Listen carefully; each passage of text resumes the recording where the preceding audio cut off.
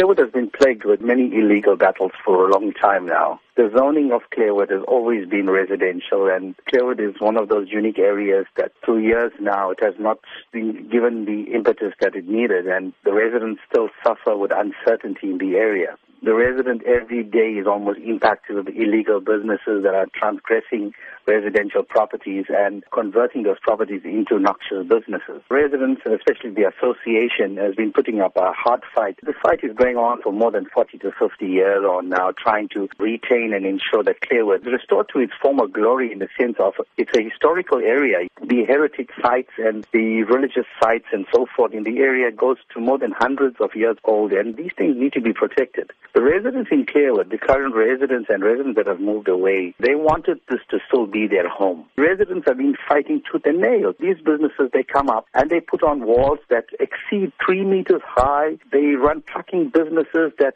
really impact on the area. In the last 6 years on now, we've lost more than 14 lives of residents in the area under the wheels of these trucks. Apart from that, hundreds of accidents, and I'm sure SABC and Metro Police stats would reveal that.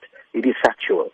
Apart from that, it is the intimidation that sets in from these illegal businesses to the residents. It's become really frustrating to the residents. When Clairwood tends to decay in such a state, the neighboring communities like the Bluff, Wentworth, Merebank, and Spingo needs to be alarmed as well, because it seems that there is an agenda.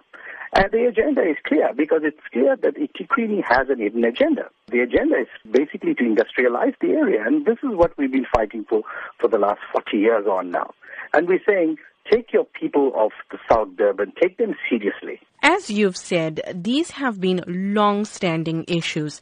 But where does the solution lie? I think the solution lies with land use management and town planning. The community of Clairwood has been here for more than 150, 60, 70 years on. And we're saying, while we are still living, we need the services, we need the sort of attention that we deserve. We have now decided to take this matter to the courts, because we believe it is a right of the residents to retain this area. It is probably the last historical area of our forefathers, and we need to protect this heritage.